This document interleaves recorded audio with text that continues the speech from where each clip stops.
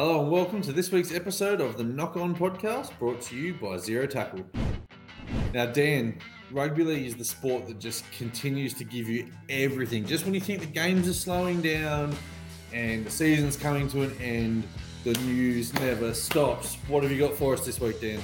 It never does, mate. It is prelim final week, which means there'll be a bit of talk about the teams later. But speaking of teams, mate, we have the Players' Team of the Year that has been named. A little bit of conjecture.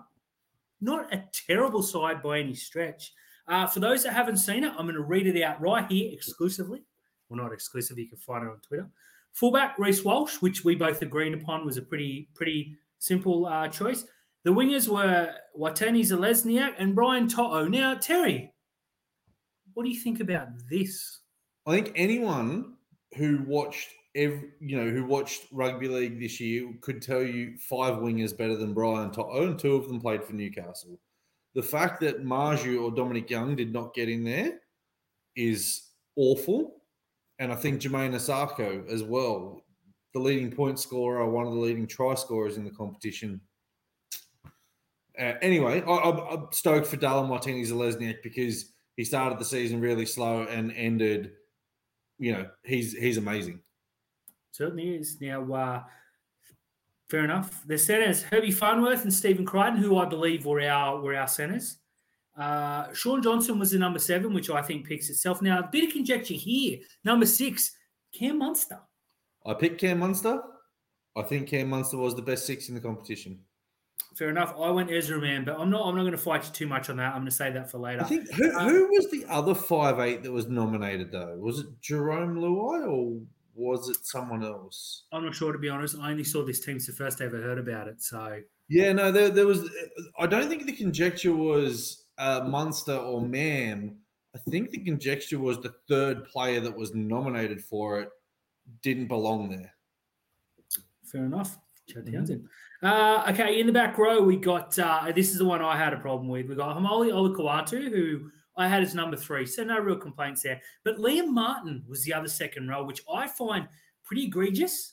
A lot of people on Twitter, mainly Panthers fans, almost exclusively Panthers fans, did come in to argue. But I've got to say, mate, I feel like David Fifita and Britt Nikora were streaks ahead of Liam Martin and probably a little bit against Olukwatu, who probably bullied a few terrible sides late on and padded his stats, but number 3, no fight. Liam Martin, though, got to go. I don't even think Liam Martin was the best second rower at his club this year. Mm-hmm. So I think, Scott Sorensen had a much, much, much better season than him. Now, look, Liam Martin is a hell of a player, and he is one of the premier back rowers in the competition. But I think he only played like 12 games. 3 from the bench. Yeah, so Dave Fifita is the obvious one who to miss out here that, could really feel ripped off. And I think that, you can make a case for Britt Nikora or Olukwatu or Kolomatangi or Scott Sorensen or, Jordan Ricky or any of those players. I think, Liam Martin played less than 50% of the games this year or bang on 50% of the games this year. No, not for me. Who was the lock? The lock was Patrick Carrigan, which I don't agree with, but I'm not mad about. It was either him or you. Yeah, which, no arguments there. Front, Harry Grant is the number 9. I think he was the only 9 who played well across the season. Then you got Adam Fanua-Blake and Payne Haas, who I think were the only 2 in the running for the props. Well, I think, just there where you said the only 9 to play well across the season was Harry Grant, I don't agree with that. I feel that there were 2 other number 9s who were very, very good this year. Reece Robson obviously gets himself into the Origin team this year. And I think Api Coruscant, if you just had a look at pure raw numbers, Api Coruscant was incredible. His team just let him down. So Harry Grant is the correct answer, but he didn't win it by, like I've seen a lot of people turn around and say he won it by a long way. Look, maybe, but there were 2 others who definitely deserved a shout. Pretty good side, but transitioning into a side that ain't so good. Those poor old little brother, little sister across the bridge at the Dragons, mate. The Ben Hunt situation just will not go away. Now, for those who don't understand the reference, every time he's asked, hey, you looking forward to next year? Yeah, we're working towards it. We're doing this. We're doing that. He will not commit to the St. George Illawarra Dragons. He's their captain, Terry. He's their $1 million halfback, and he will not buy in. Here's the thing for mine that really annoys me about Ben Hunt is he re-signed this year for the next 2 seasons. So that's the part that's very problematic. You know, if he was 5 years into a 7-year deal, you could understand and go, okay, well, they've let him down for 5 years, but you're also a part of that problem. And then today he's basically said, oh, the Titans won't get a look at it, and the Broncos didn't even contact me. He's angling for a move to Redcliffe. If I'm the Dolphins, I don't touch him. I think his best bet would be to go to the Broncos and play number 9 and try and pinch you to premiership there. But if I'm those 3 Queensland teams, I'm looking at his attitude. I'm looking at the way that he's doing them dirty, and I'm probably thinking, you know what? Not for me. Not for me here. No way. He's a tremendous player, but his attitude is not right. And considering that, you know, he's earned, $5 or $6 million across his time at the Dragons and hasn't really delivered anything, let's be honest. Don't get me wrong, the team around him is pretty terrible. But, I mean, this is the bloke who's supposed to be out there leading the charge, getting everyone on side, getting ready for this new incoming coach. They've signed a half partner for him in Kyle Flanagan. You know, the build's on. Flanagan, Shane, that is, obviously doesn't want to let him go, sees him as the cornerstone of the club and wants him to say, oi, commit. And he just refuses to do it. Super frustrating if I'm a Dragons fan. Lucky I'm not. Yeah, look, again, the other thing that you got to look at, if you're dealing with a player who had won a premiership or 2 and was a noted semi-finalist, you know, and had dragged bad Dragons teams to the finals, right? And let's our club here, right, the Sharks. We watched Sean Johnson literally snap his leg to get us into a final series. Mm-hmm. We have watched Nico Hines carry Matt Moylan to 2 final series. We've watched Ben Hunt take his team further and further and further down the line. They haven't played finals since 2018. I don't really think he's got a calling to turn around and go, I demand out, when he's a huge part of the issue that is at Cronulla. Now, Shane Flanagan coming in could look at it 2 ways. He could look at it and go, I'm going to keep this guy because he's the captain, he's our best player. He could look at it and go, there's $1.2 million worth of money that I have there, and the Dragons are a notable club, and he is a coach who gets results out of players. So you'd be probably seeing some players turn and go, well, you know, Flano's got a bit of money. Maybe I could go there and turn my career around. So who knows what's going to happen there, but look, I'm just glad it's not us for once. Absolutely, and I dare say that if there was a pretty handy halfback rather, on similar money coming available, I think you'd see Ben Hunt Rissole, but they can't at the moment because there's no one there.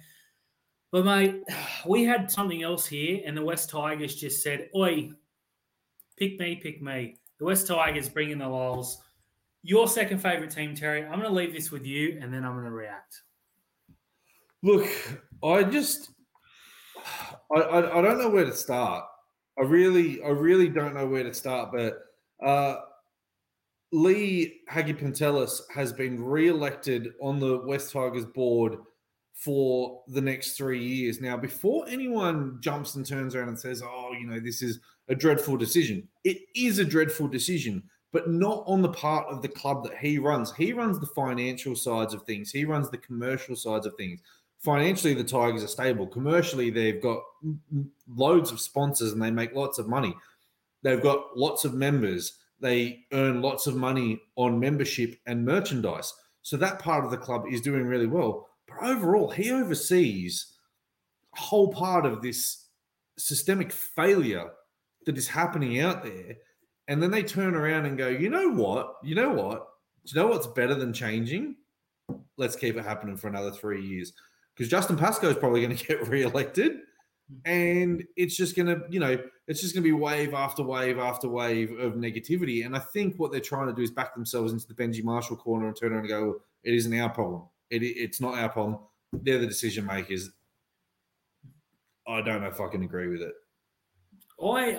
You've seen West Tigers blow up. They're asking, why should we bother? And we've been asking them for 7 years the same thing. If a guy is overseen the worst run of non-finals results in as long as I can remember, honestly. And going back to 1985, I can't remember back that, but that's when I was born. Spoiler alert, I'm old. And they've just re-elected him unanimously. Now, he is part of the major sponsor, Bryden's Lawyers. I don't know what, if anything, that plays. I would guess not.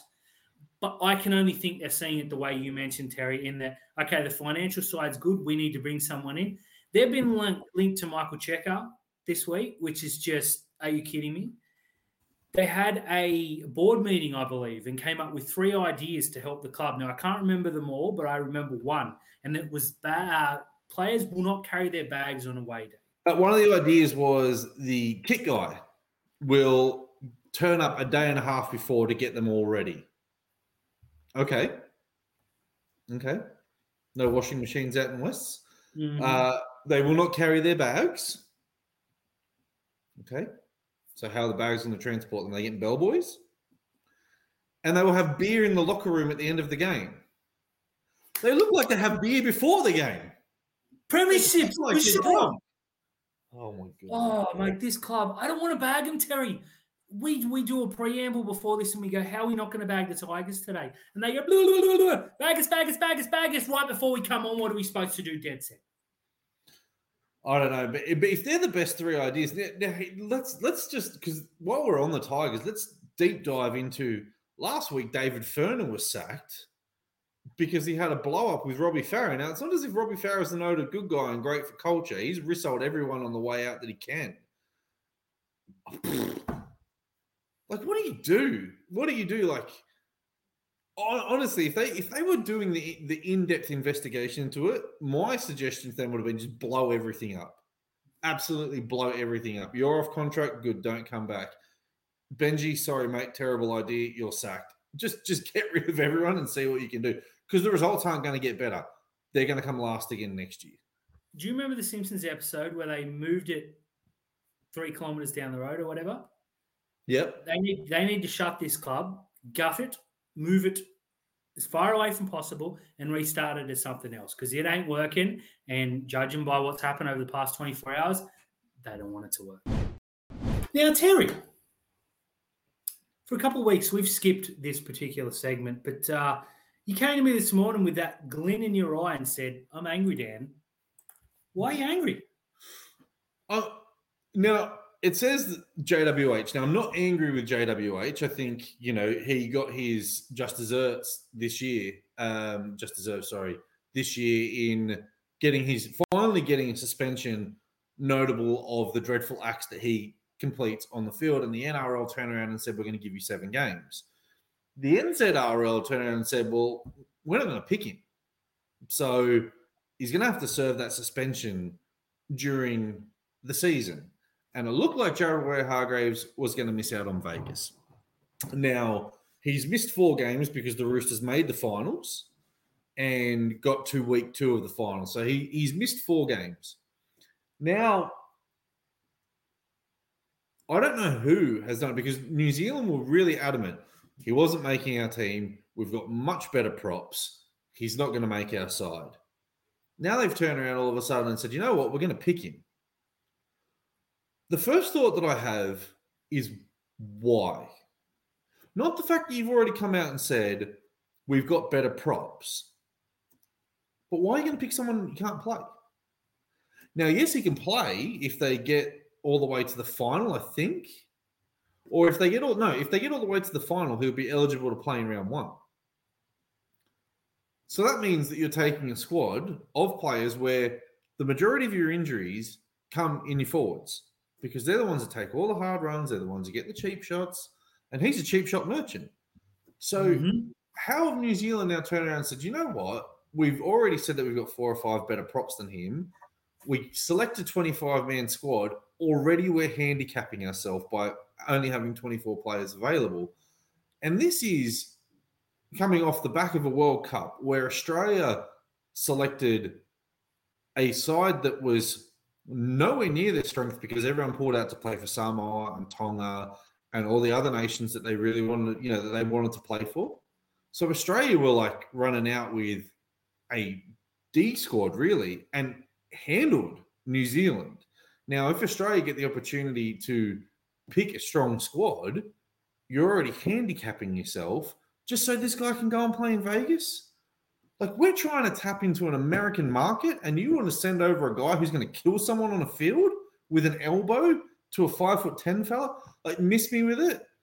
I don't know who's got into New Zealand's ear, but it definitely wasn't the selectors, because they specifically came out and said, don't look at us. We're not going to bail you out here. You're not going on. You're not playing for New Zealand. To 2, 3, 4 weeks later, turn and go, you know what? You can play now. Something smells. It's not right, and it's rubbed me up the wrong way, Dan. Now, Dan, these guys seem to be your dropkick more often than not, but they're back. It's all yours, mate. Referees, officials, the bane of my existence.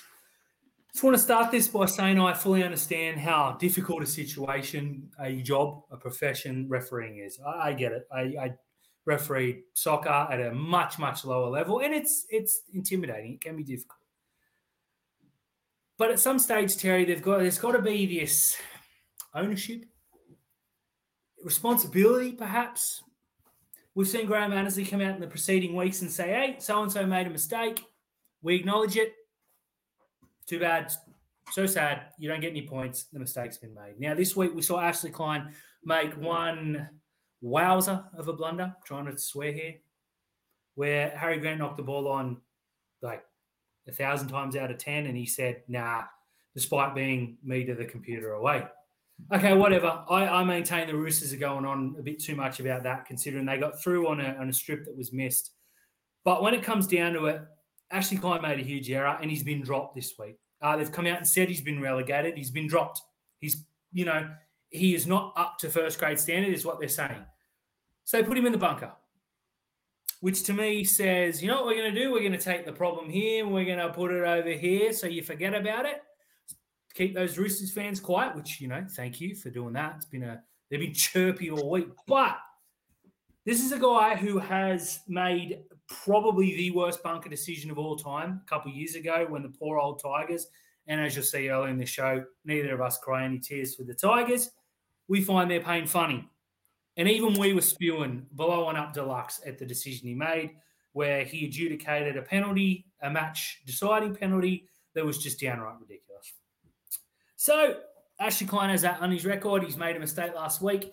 Now he's in a bunker in one of the two biggest games, or 2 games this weekend. So that's silly to say, but match season defining, grand final defining, where he can make a decision that probably will have a saying on the game. How is he being dropped? He's been moved from the field to sit where he's proven he cannot. And I don't mean to bash Klein. They're all no good.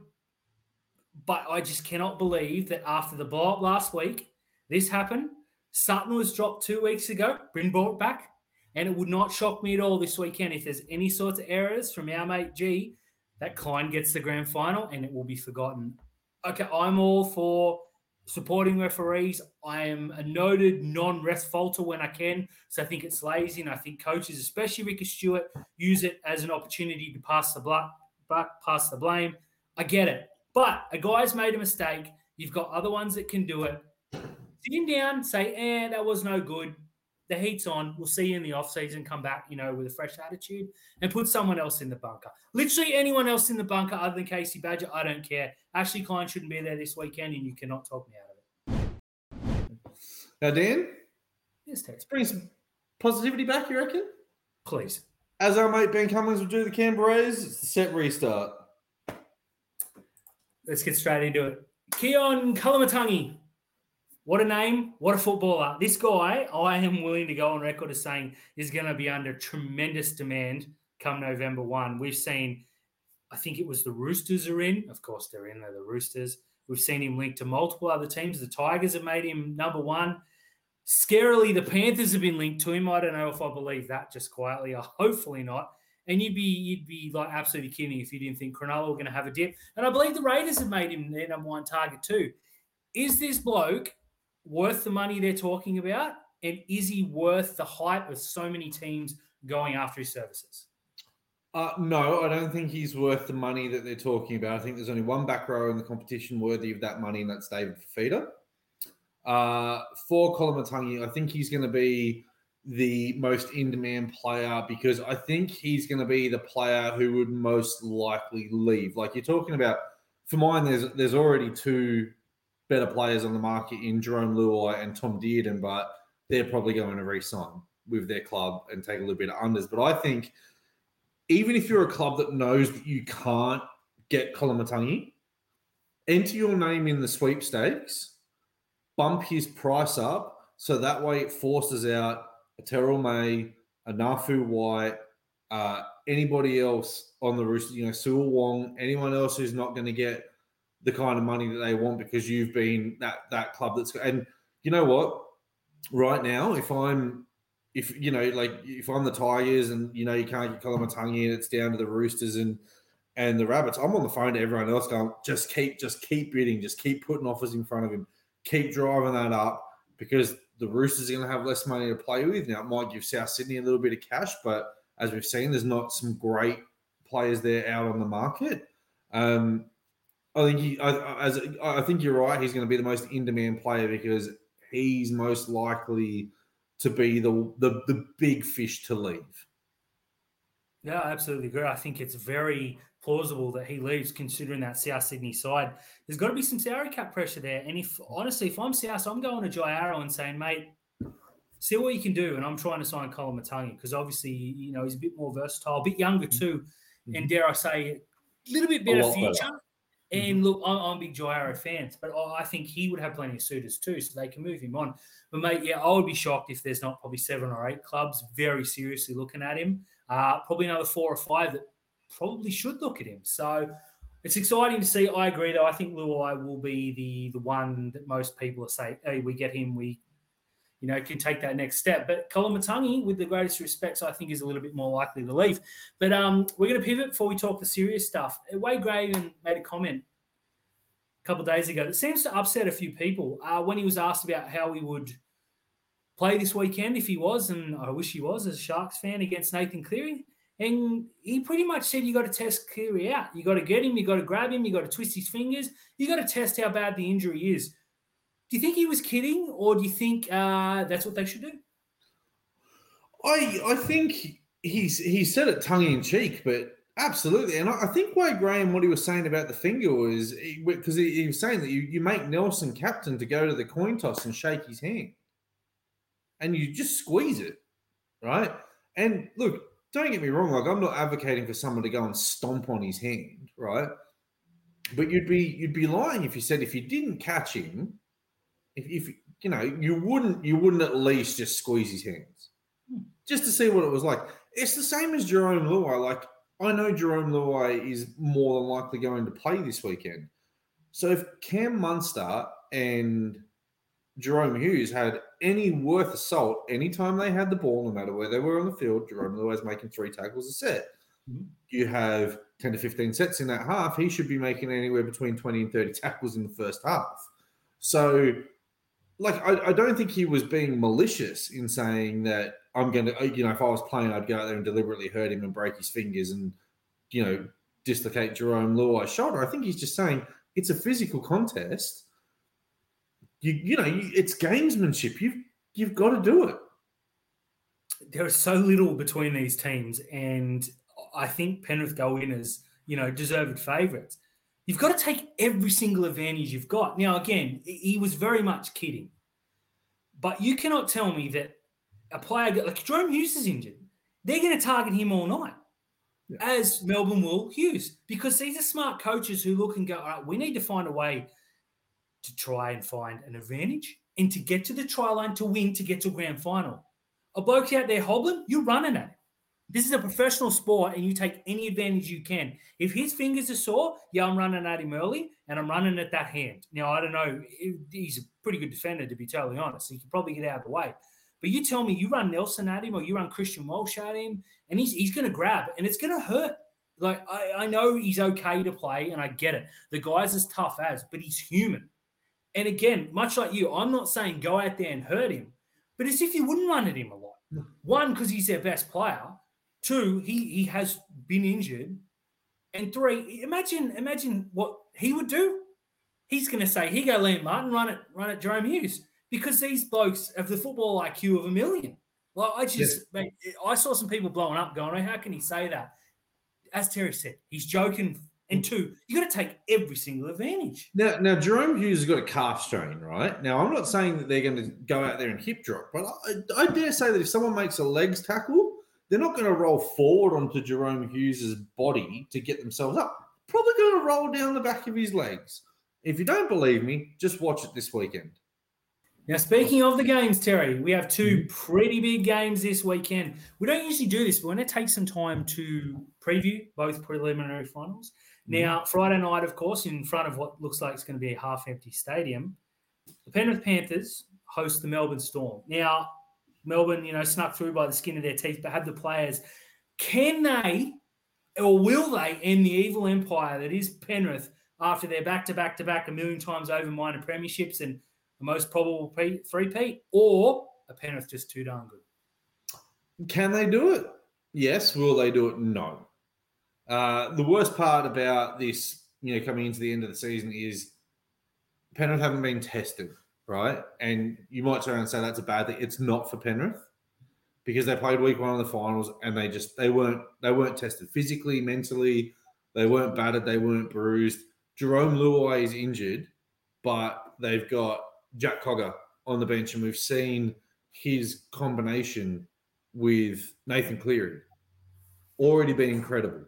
So after 20 minutes, if Luai is not looking the part, they're literally just going to go and hook him and put Cogger on, right? I think Melbourne have got the players to do it, but they're busted. They're beaten up. They struggled against the Roosters.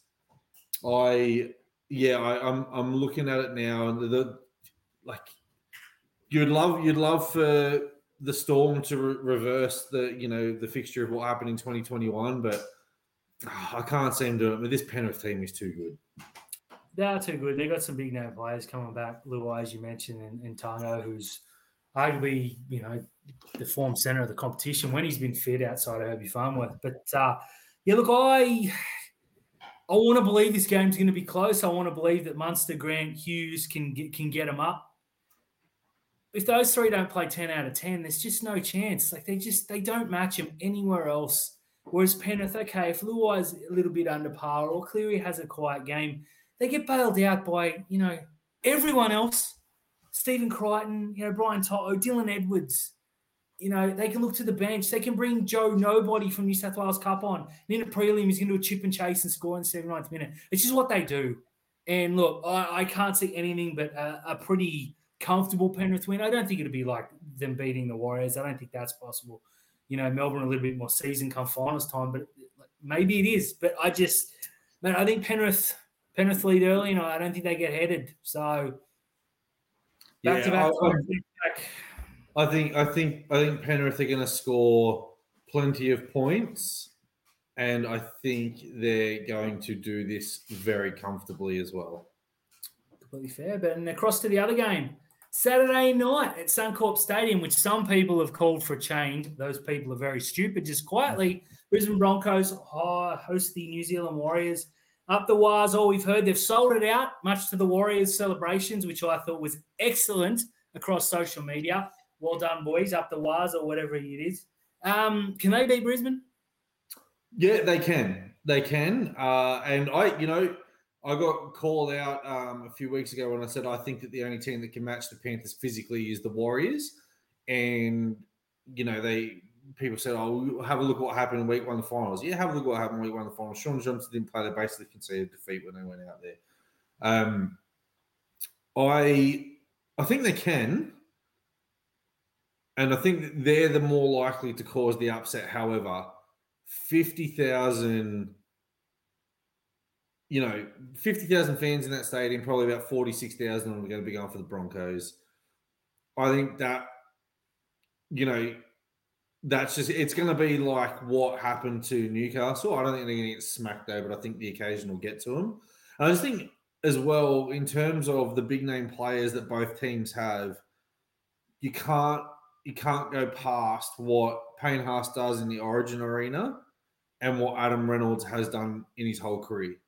And, he's won a premiership and he's been in a grand final. Yes, he missed the sideline kick, and yes, he missed the 40-meter field goal, but they were only in that game because of him. So I just think the experience they've got and the fact that if you have a look at the teams, they're so evenly matched, except for in the centers. I think that's where the game's going to be won. I think the Broncos centers will get them home, and Reece Walsh will put the cherry on top. Look, yeah, I agree. I think this will be a much better game or a better contest than the night before. And I mean, you know, we're born to hate the Storm as Cronulla fans, but you gotta begrudge them, you respect them. I think the Warriors have just absolutely had the season of all seasons. I think the Broncos have played pretty much where we expected them to last year, and obviously Reece Walsh coming in has been that difference. Yeah, look, Adam Reynolds and Sean Johnson, Payne Haas, Adam Fanua-Blake, all across the park. This is just mouthwatering. And you look at the centers and you think there is a huge advantage. But you also have a look, right? You say that Adam Reynolds, Sean Johnson, brilliant matchup.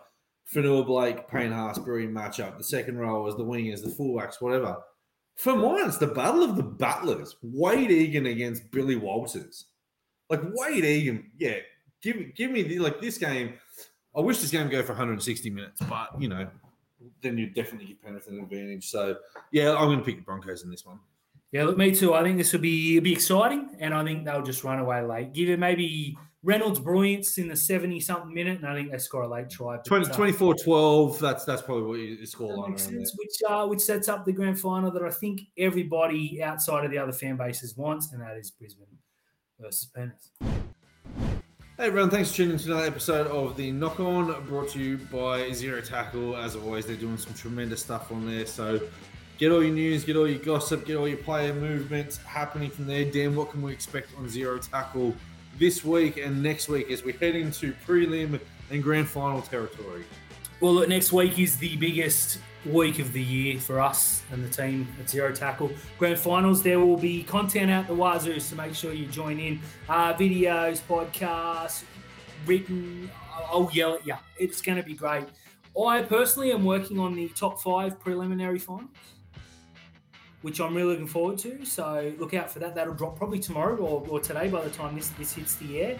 And I'm also doing a Keon Kalamatangi 5 likely destinations, which I think will be hard to find just 5 because I think you can pretty much name 10 to 12. So I'm really looking forward to that. And we got some big off-season stuff. I won't blow my stack just now and give away too much. But yeah, this off-season is going to be jam-packed as people will be, divulging in things other than rugby league, which no.